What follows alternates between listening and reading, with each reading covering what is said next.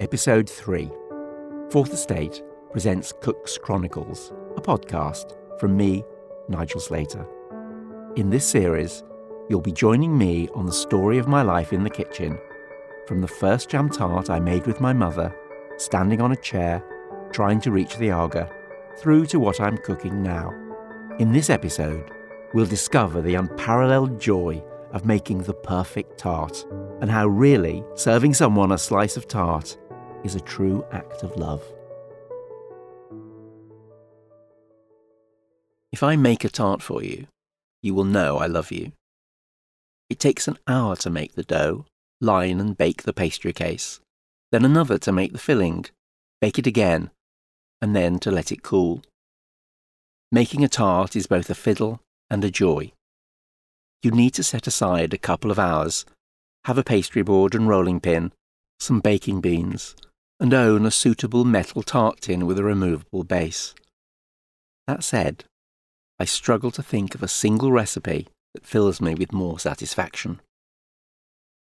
I make tarts with short crust pastry, puff pastry, and occasionally a shortbread base. Fillings follow the ebb and flow of the season. Asparagus in spring, mushrooms in the autumn. For Christmas, there may be prawns or butternut squash. Sweet ones too. A pale lemon tart in spring, hazelnuts or figs in autumn. At Christmas, there will be an almond and mincemeat. At cooking school, we learn to fill our pastry cases with restraint. Soft caramel sweet onions with a piquant goat's cheese, spinach and sautéed mushrooms, lardons of bacon and cubes of Gruyere. Savoury tarts fail when there are too many ingredients introduced. A cluttered tart with too little custard to hold it together will fall apart on the plate. The custard is a delicate and silky being. The eggs, cream, nutmeg and herbs make something you want to savour. The custard should never be reduced to the thing that supports your other ingredients, even though it does. Give your ingredients room to breathe. I noticed very quickly how adding watery ingredients such as tomatoes or courgettes to a tart can destroy the texture of the custard. A courgette tart can be worth making if you grate and salt your courgettes first, squeezing out the moisture with your fist, then combining with mint or tarragon, or perhaps some snippets of crisp bacon. Before you add onions, it is worth cooking them slowly in a pan, letting them soften till sweet and jammy. It will take 3 times longer than anyone tells you, 30 to 40 minutes at least. Winter onions, which are quite dry, will take less time than the juicier summer onions, having less water to bubble away. Marry such sweetness with sharp or piquant ingredients, salty cheeses, pickled gherkins, or sauerkraut. For several years in the early 1980s, I made tarts for a food shop. An early morning job. The dishes were lined with short crust pastry and baked blind, the dough kept in shape by baking parchment and baking beans. We filled them with a seasoned custard and whatever herbs and vegetables felt right for the time of year. Grated courgette and feta in the summer. And in the autumn, as the leaves turned to gold, we filled the pastry cases to the brim with mushrooms, pancetta and parmesan. I didn't know then that the crispest pastry comes from using a metal tin, not a white china flan case. Neither had I learned that they're even crisper if you put a metal baking sheet in the oven to get hot and bake them on that. There is little less appetizing than an underfilled tart. The best looking are those whose custard quivers perilously close to the rim, giving your tart depth and generosity. Mine were sold by the slice and as whole tarts. We called them quiches in those days. And they worked well eaten cold too. But the best were those we served warm, when the filling has been given time to settle. The early tarts I made were given their savour with grated farmhouse cheddar. They were good, but with that came a fatty quality that was too rich for the egg and cream custard. There were attempts with crumbled Stilton and Gorgonzola, Fontina and Camembert, but it was those made with finely grated Parmesan, Pecorino or Grana Padano that won me over The hard cheeses lent a clean, unfatty umami savour and texture that I love. Mushroom and dill tart. Serve 6. For the pastry, 90 grams of butter, 150 grams of plain flour, an egg yolk, 40 grams of finely grated parmesan. For the filling, 400 ml of double cream, a 10 centimetre piece of parmesan rind, 300 grams of small mushrooms, 3 tablespoons of olive oil, 15 grams of dill, and 3 large eggs. You will need a 22 centimetre tart tin with a removable base. Cut the butter into cubes and rub it into the flour with your fingertips until it resembles coarse, fresh breadcrumbs. Mix in the egg yolk, lightly beaten, and the parmesan, bringing the ingredients together into a firm ball of dough, adding a tablespoon or 2 of cold water if necessary. You can do this in seconds using a food processor. Tip the dough onto a lightly floured board and knead for 30 seconds or so, no longer, shaping it into a ball as you go. Wrap in cling film or baking parchment and chill in the fridge for 30 minutes. While the dough chills, make the filling. Pour the cream into a medium-sized saucepan, add the parmesan rind and bring to the boil.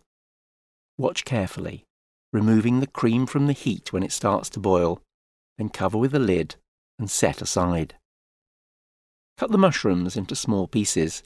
In a small frying pan, warm the oil, then fry the mushrooms for 4 to 5 minutes until slightly sticky. Chop the dill, fronds and thin stalks, toss with the mushrooms and set aside.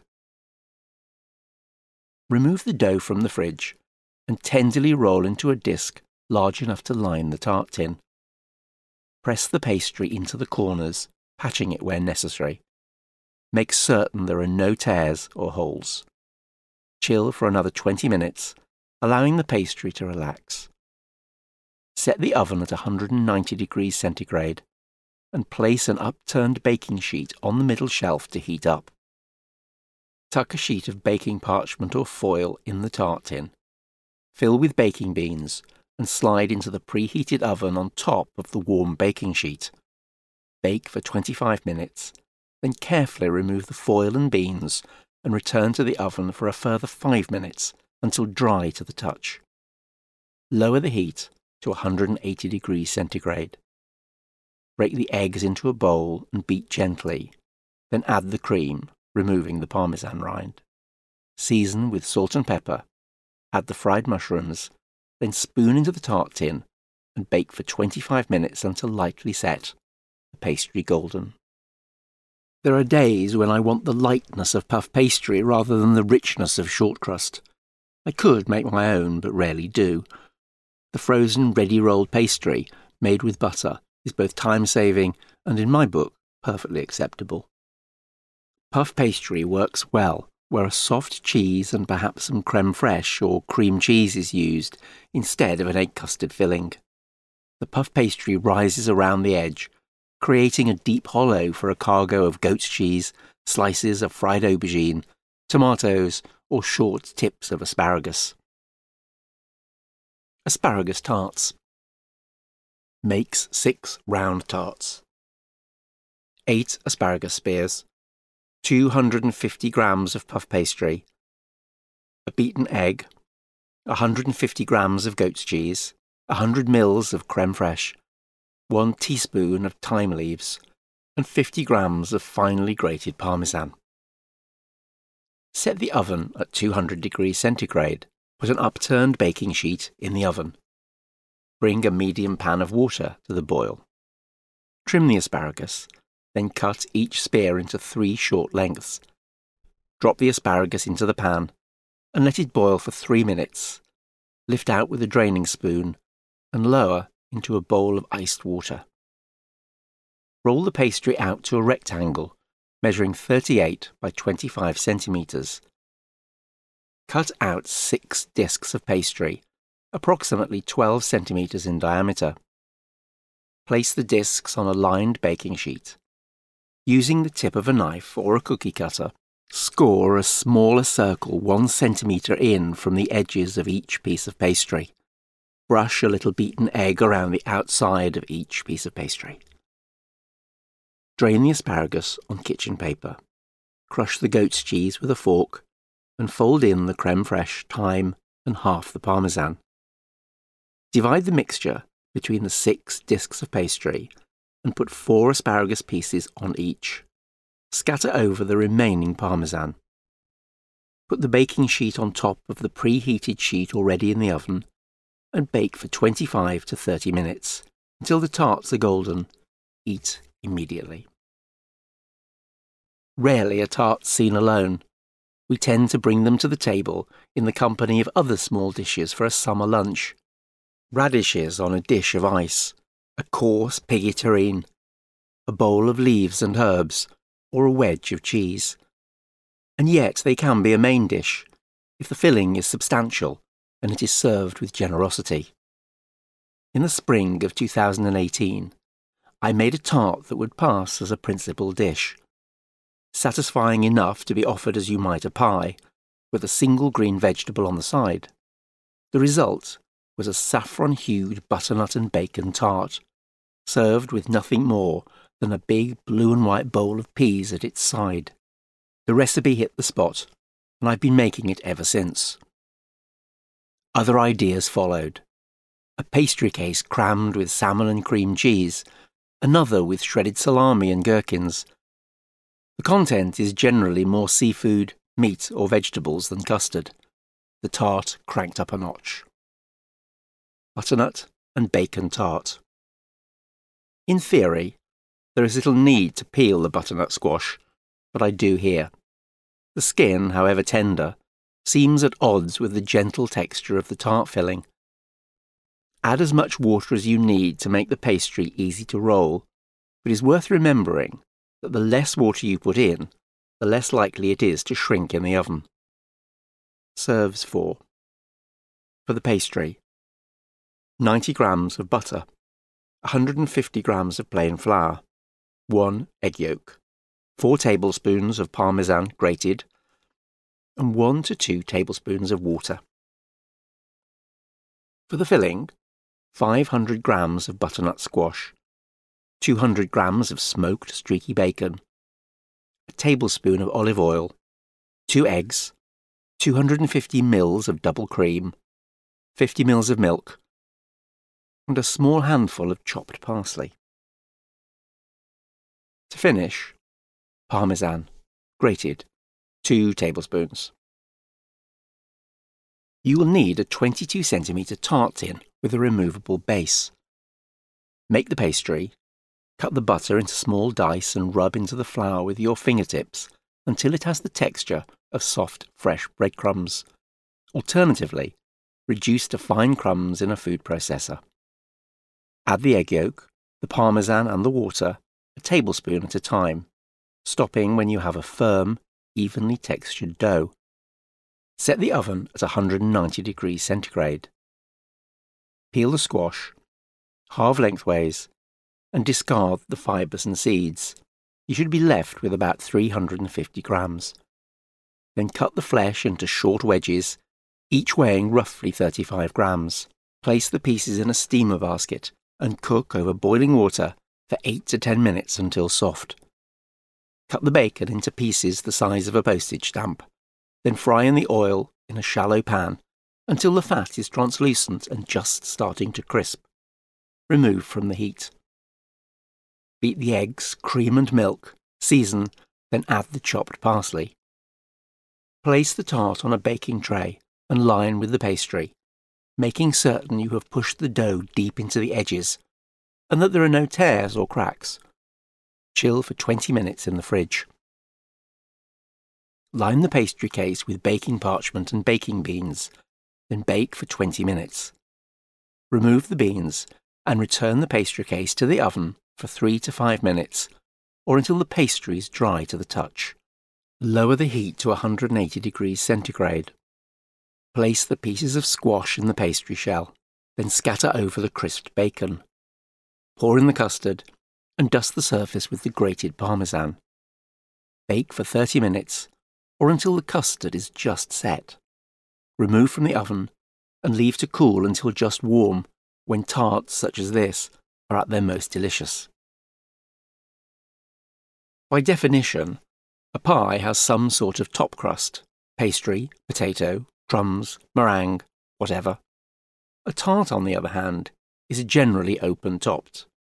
There are anomalies, such as pecan and pumpkin pie, neither of which has a top crust, and Bakewell tart, whose filling is covered with a thin white icing, and Linsatort, with its woven lattice of pastry. To add to the mix, there are some pies I prefer to refer to as a tart. They are thin, mostly, such as the one I made on a winter's day during the pandemic, when the cupboard was almost bare. A tart with a top. Pedants can look away now. Its filling made from nothing but softened leeks and crumbled cheddar under a dome of buttery puff pastry. A tart of leeks and cheddar. Serves 6. A kilo of leeks, 70 grams of butter, 450 grams of puff pastry, 200 grams of cheddar, a full-flavoured farmhouse type, and a beaten egg.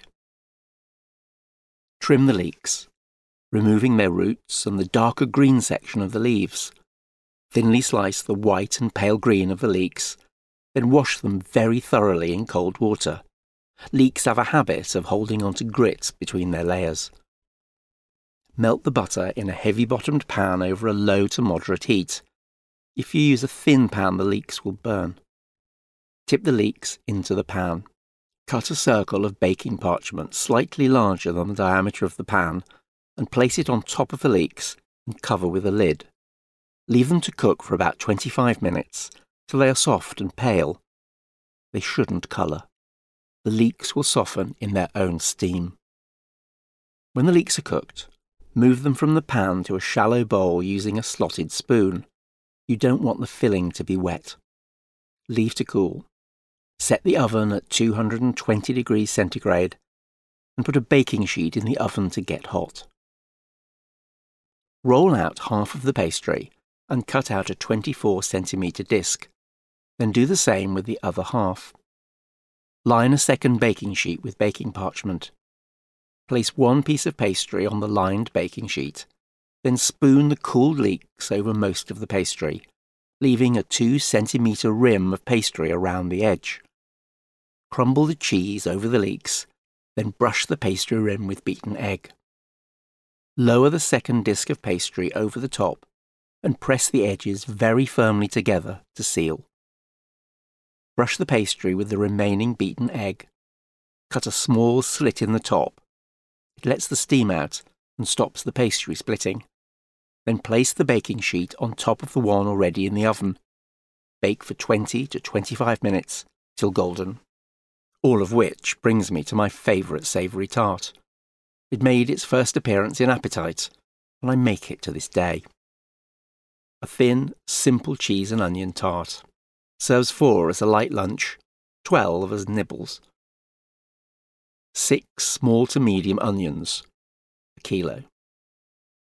A thick slice, about 50 grams, of butter. 2 tablespoons of olive oil. 320 grams of puff pastry. 120 grams of taleggio or similar semi-soft cheese. And enough thyme leaves to make a little pile on your palm. Peel the onions, cut them in half from stem to root, then into thick segments, about 8 to each onion half. Put them in a shallow pan with the butter and oil, and leave over a low to moderate heat until they are soft. Let them take their time. They need to be translucent, golden and sticky, but not brown. This only comes with slow cooking, and it is pointless to try and hurry it. The actual timing will depend on the type of onion. Some contain more water than others, but you can expect them to take a good 30 minutes or longer. Stir them regularly, and cover them with a lid if they are colouring too soon. Set the oven at 200 degrees centigrade. Roll the pastry into a rectangle, 35 by 25 centimetres. Score a border 2 centimetres in from the edge. Tip the onions onto the pastry. pushing them almost, but not quite to the border. Brush the rim with some of the onion butter. Slice the cheese thinly, then break it into small pieces, tucking it in amongst the onions. Scatter over the thyme. Bake until the pastry is golden and puffed, and the cheese is melting, 15 to 20 minutes. Cut into 4 or 12 rectangles to serve. Sweet tarts. Almond and apricot, prune, plum, lemon, treacle. There is rarely a tart that doesn't tempt this eater. At home, I make both shallow tarts with a frangipan and fruit filling, plum, greengage, cherry or blackcurrant, and puff pastry tarts, raspberry, strawberry, apricot. The latter are rarely filled with the classic crème pâtissière, but more likely something brighter tasting, such as ricotta, mascarpone, or whipped cream. The first and simplest tart I make is laughably straightforward. You take a ready-rolled sheet of puff pastry, bake it, cool it, and fill it with cream, then cover it with raspberries. Job done. It fills the need for crisp pastry and soft fruit. One along from that is the thin individual apricot tart, its surface sticky with jam and flakes of pastry that stick to your lips. In late summer and autumn, there is an urge for a tart that is straight from the oven, the skins bursting with juice, the top shining and sticky with fruit glaze. For this, I've always used stone fruits, especially plums and nectarines. From Tender, Volume 1. At the height of summer, we often eat around the zinc table in the garden. Whilst everyone is wiping the roasting juices from their plates with a few soft salad leaves, I take the opportunity to slip a tray of paper-thin apricot tarts into the oven. A certain amount of prep is required. The apricots need to be cooked and left sleeping in their syrup. The pastry has to be cut, the oven on. It is a rather wonderful moment, bringing to the table a tray of warm, slim pastries, their crusts holding a handful of melting apricots. As a rule, tarts are filed under serious cooking. There is pastry to be made, baking blind to be done, fillings to be mixed, a glaze of some sort, recipes that take hours rather than minutes. Enter frozen puff pastry and tinned apricots. Commercial puff pastry is pretty good, especially, for which read only, if it is made with butter. Apricots survive the canning process better than most fruits. They can often be better than the fresh fruits you so carefully poach in sugar syrup. Tarts made using such everyday shortcuts still possess the crisp, buttery pastry and melting fruits you would get if you spent hours making your own puff pastry and preparing your own fruit. Quick apricot tarts makes 4 tarts, 10 fresh apricots, or 20 if tinned or poached in syrup.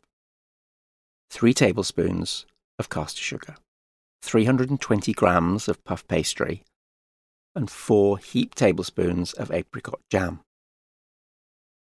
If you are using fresh apricots, halve and stone them, then put them in a small saucepan, add the sugar and enough water to just cover the fruit and bring to the boil. Lower the heat and simmer for about 10 minutes till the fruit is soft and tender. The apricots must be so soft you could crush them between your fingers. Drain them. If you are using tinned apricots, drain them in a sieve over a bowl. Set the oven at 220 degrees centigrade. Place a baking sheet in the oven to get hot. Roll out the pastry to a rectangle 30 by 23 centimetres. That is pretty much the size of a roll of ready-made puff pastry. Using a 12 centimetre diameter template, a saucer or small plate or large cookie cutter, cut 4 rounds of pastry. Place each one on a lightly floured baking sheet, lined with baking parchment if you wish. Score a wide rim around the outside of each one, about a centimetre in from the edge. I use a 10 centimetre cutter for this, taking care not to cut right through the pastry. Place the apricots on the pastry, 4 or 5 halves to each tart, steering clear of the rim. Slide the baking sheet on top of the hot baking sheet in the oven and bake for 10 to 12 minutes, till the pastry is puffed and golden. Warm the apricot jam in a small saucepan. Remove the tarts from the oven and brush the jam over the tarts, covering both fruit and pastry. Then return to the oven for 3 to 4 minutes till the edges have browned and the glaze is just starting to caramelize. Let the tarts settle for 10 minutes before eating, only so you don't scald your mouth. The thick custard filling of classic French patisserie isn't really my thing. That said, I am partial to a vanilla slice. I prefer a filling that is cleaner and fresh tasting. Enter ricotta.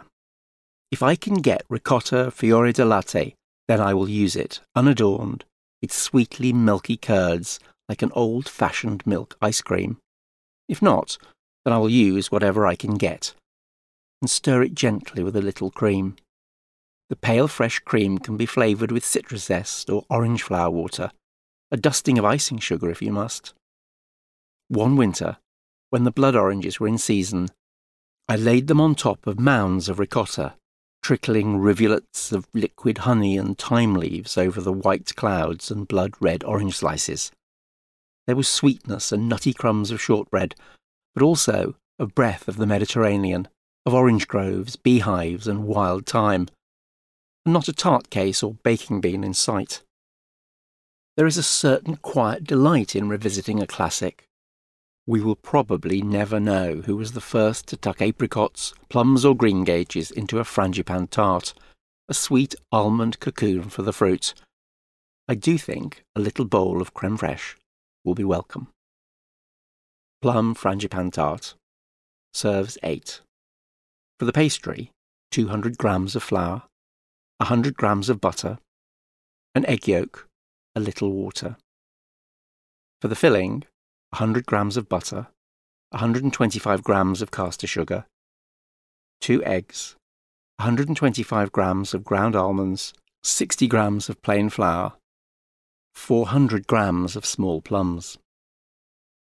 You will also need a round 22 centimetre tart tin, at least 3.5 centimetres deep, with a removable base, and beans for baking blind. Put the flour and butter, cut into small pieces, into the bowl of a food processor. Add a pinch of salt and blitz to fine breadcrumbs. If you prefer, rub the butter into the flour with your fingertips. Add the egg yolk and enough water to bring the dough to a firm ball. The less you add, the better, as too much will cause your pastry case to shrink in the oven. Pat the pastry into a flat round on a floured surface, then roll out until it is large enough to line the tart tin. Lower the pastry into the tin. Push the dough right into the edges where the rim joins the base, without stretching the pastry. Trim the overhanging pastry and place in the fridge to chill for about 30 minutes. Set the oven at 190 degrees centigrade. Put a baking sheet in the oven to warm. Line the pastry case with baking parchment and baking beans, and slide the tin onto the hot baking sheet. Bake for 20 minutes, then remove from the oven and carefully lift the beans out. Return the pastry case to the oven for 5 minutes or so, until the surface is dry to the touch. Remove from the oven and set aside. Turn the oven down to 160 degrees centigrade and return the baking sheet to the oven. Make the filling. Using a food mixer, cream the butter and sugar together until pale and fluffy. Lower the speed, then mix in the eggs and slowly fold in the ground almonds and flour. Spoon the almond filling into the cooked pastry case, smoothing it lightly with the back of the spoon. Cut the plums in half and remove their stones. Place the plums on top of the almond filling, neatly or randomly as the mood takes you. Slide the tart tin onto the hot baking sheet and bake for 40 minutes till the filling is well risen and golden brown. Remove the tart from the oven and allow to cool slightly before serving. Sometimes, a dessert can bring a little peace into our lives. A plate of food without the sharpness, spice, or searing colours, a dessert that whispers as your fork slides through. I'm thinking here of a custard tart or vanilla slice, a bowl of syllabub, or a spoonful of rice pudding. It is with this in mind that I made a tart of ricotta and cream, vanilla and eggs, a gentle tart, soft, creamy, unchallenging. A tart to smooth jangled nerves and ruffled feathers, and a dairy lover's sweet dream. This tart charms with its simplicity. That said, there is no harm in something on the side. A little bowl of apricot, plum or blackcurrant preserves, a dish of baked rhubarb, a trickle of passion fruit juice and seeds, or a plate of painstakingly sliced and trimmed blood orange segments will all be welcome. Ricotta orange tart serves 8. For the pastry, 180 grams of plain flour, 90 grams of butter, a heaped tablespoon of icing sugar, an egg yolk, a little iced water. For the filling, 500 grams of ricotta, 70 grams of caster sugar, a medium orange, a large egg plus an extra egg yolk, 1 teaspoon of vanilla extract, and 1 level tablespoon of corn flour. To finish, 125 ml of double cream, 150 grams of sour cream, and icing sugar. You will also need a 20 cm loose-bottomed tart tin. To make the pastry, put the flour and butter into a food processor and blitz to fine crumbs. Alternatively, make it by hand by rubbing the butter cut into small dice into the flour with your fingertips. It should resemble fine, fresh breadcrumbs. Add the icing sugar and egg yolk, then the iced water. A tablespoon should be enough, but be prepared to add a little more if necessary. You want a firm dough that will roll without crumbling. Tip the dough onto a lightly floured board, bring together in a ball, then wrap in baking parchment and refrigerate for 30 minutes. And please don't skip this, otherwise your pastry will shrink as it bakes. Set the oven at 190 degrees centigrade and place a baking sheet in the oven. You will bake your tart on top of it. The extra heat it gives will ensure a crisp base. Remove the pastry from the fridge, roll it out into a disc large enough to fit the tart tin and come up the sides, then lower it into the tin. Press the dough gently into the edges and up the sides. Trim the top of the tart, cutting the pastry level with the top of the tin. Gently press a piece of baking parchment or kitchen foil into the tin on top of the pastry and up the sides with a generous overhang. It makes it easier to remove if you have some spare to grab hold of. Fill it to the brim with baking beans. I use old coffee beans, they've been going forever. Then place on the hot baking sheet and bake for 15 minutes. Remove the paper or foil and beans.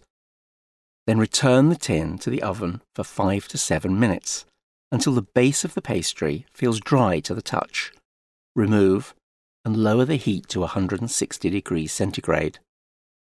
Mix the filling. Put the ricotta and sugar in the bowl of a food mixer. Zest the orange. Add the egg and egg yolk, the vanilla and orange zest, and mix briefly. Add the corn flour, mix again, then transfer to the pastry case, smoothing flat with a rubber spatula. Return to the oven and bake for 25 minutes. Filling will appear not quite set in the middle. It will wobble a little when lightly shaken. That is as it should be. Leave to cool, then refrigerate for an hour. Beat the double cream till almost thick. It should sit in soft folds, like an unmade bed, rather than stand in peaks. Fold the soured cream in gently with a fork, then spoon on top of the tart, pushing it gently over to cover the surface. Return to the fridge for an hour. To serve, dust with sifted icing sugar. Your tart needs no decoration. Its beauty is in its simplicity and the contrast between soured cream and sweet filling. the thick, nutty crunch of a pecan pie, the tooth-juddering sweetness of treacle tart, the lusciously cloying decadence of a tart of dark chocolate. These are recipes whose popularity is universal. What interests me are nutty tarts, those whose filling is made with roasted almonds or hazelnuts. Something to make on afternoons when I've been working outside, when someone far away is burning leaves, the garden damp and smelling faintly of mushrooms, a grey day turning slowly to gold. I come indoors, light the fire, and can think only of baking. Something sweet and nutty maybe, a cake or a tart. This time, I make a short crust pastry case and fill it with a mixture of ground and halved hazelnuts, a sort of frangipan with roasted nuts. As it bakes, it reminds me of the marzipan tart I made 30 years ago at the castle, its fudgy almond paste filling hidden under a lattice of short pastry. A tender tart whose pastry was crisp and light and whose filling was chewy with toasted nuts. I serve this one in thin slices. Toasted hazelnut tart. For the pastry, 180 grams of plain flour, 90 grams of butter, an egg yolk, a heaped tablespoon of icing sugar, a little iced water, about 2 tablespoons. For the filling, 150 grams of skinned hazelnuts, plus 50 grams for the top, 175 grams of butter, 175 grams of caster sugar, 2 eggs, 150 grams of plain flour, half a teaspoon of vanilla extract, and 200 grams of raspberries. You will need a loose bottom tart tin 22 centimetres in diameter. That's 20 centimetres across the base. To make the pastry, put the flour and butter into a food processor and blitz to fine crumbs.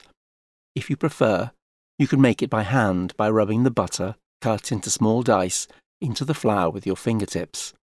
Either way, it should resemble fine, fresh breadcrumbs. Add the egg yolk, icing sugar and iced water. A tablespoon or 2 should be enough, but add a little more if necessary. You want a firm dough that will roll without crumbling. Tip the dough onto a lightly floured board.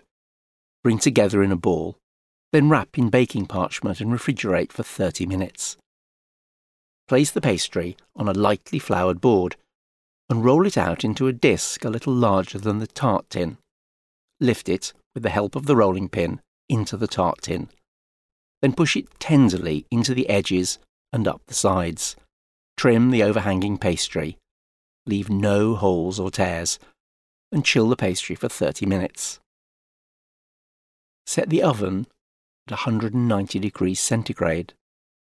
Place an empty baking sheet in the oven. You will bake the tart on this. Place a piece of baking parchment or foil in the pastry case, lightly flattening it to cover the pastry. Then fill it with baking beans. Bake for 20 minutes. Make the filling. Spread the hazelnuts out onto a baking sheet and toast them in the oven for about 10 minutes, watching them carefully. They should turn a little darker and smell warmly nutty. Tip them into the bowl of a food processor and process briefly.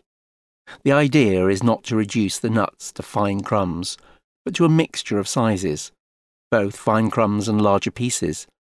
A mixture of grit and gravel, if you like. Remove the tart case from the oven and lift out the parchment and beans. Return to the oven for 5 to 7 minutes until the surface of the pastry feels dry to the touch. Lower the heat to 180 degrees centigrade.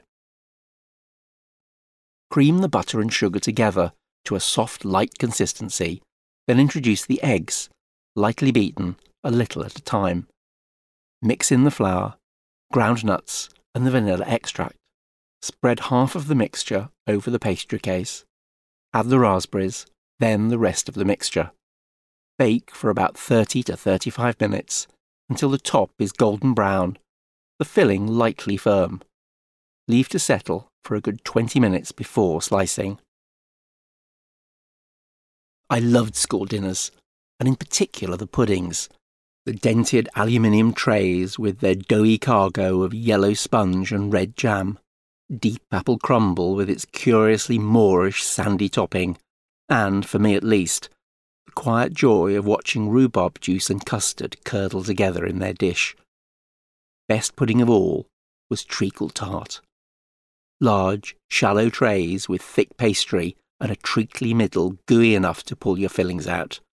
Even now, the smell of treacle tart will take me back to my days as dinner monitor, a feeder even then. No longer a receptacle for stale breadcrumbs, a treacle tart can now be found on the coolest of restaurant menus. Thick and wobbly, made with sourdough crumbs and served with an egg of creme fraiche, or dark and skinny, with a hint of black treacle. This is a recipe that refuses to die, despite it being mostly sugar. Recipes for it are a minefield.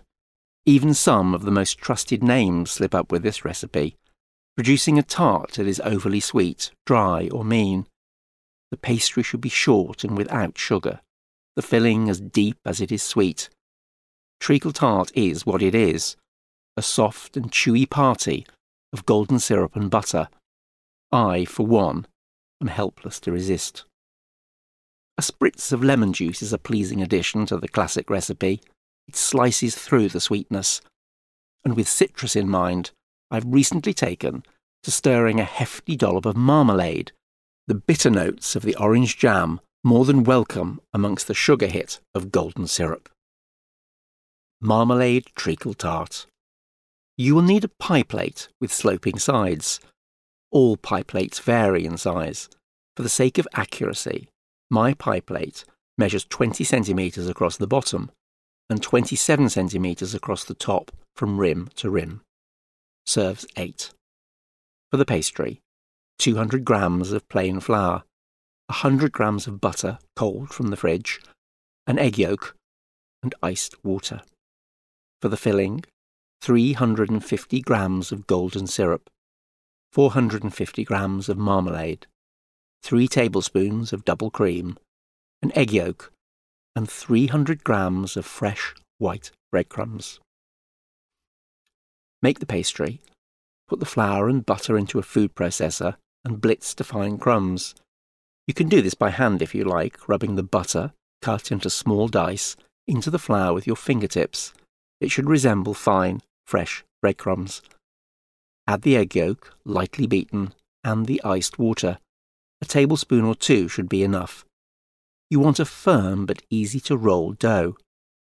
Bring the dough together into a ball, then wrap in baking parchment and refrigerate for 30 minutes. Place the pastry on a lightly floured board and roll it out into a disc a little larger than the pie plate. Lift it, with the help of the rolling pin, into the pie plate, then push it tenderly into the edges, up the sides and over the rim. Trim any overhanging pastry. Leave no holes or tears. Chill the pastry for 30 minutes. Set the oven at 190 degrees centigrade and place a baking sheet in the oven to get hot. Line the pastry case with foil or baking parchment, fill with baking beans, and bake for 20 minutes. Remove the beans and parchment and return the tart to the oven for 5 minutes or until dry to the touch. Then remove from the oven. Lower the heat to 180 degrees centigrade. Warm the golden syrup in a saucepan. Add the marmalade, and as soon as it becomes liquid, remove from the heat. Add the cream, egg yolk, and then the breadcrumbs.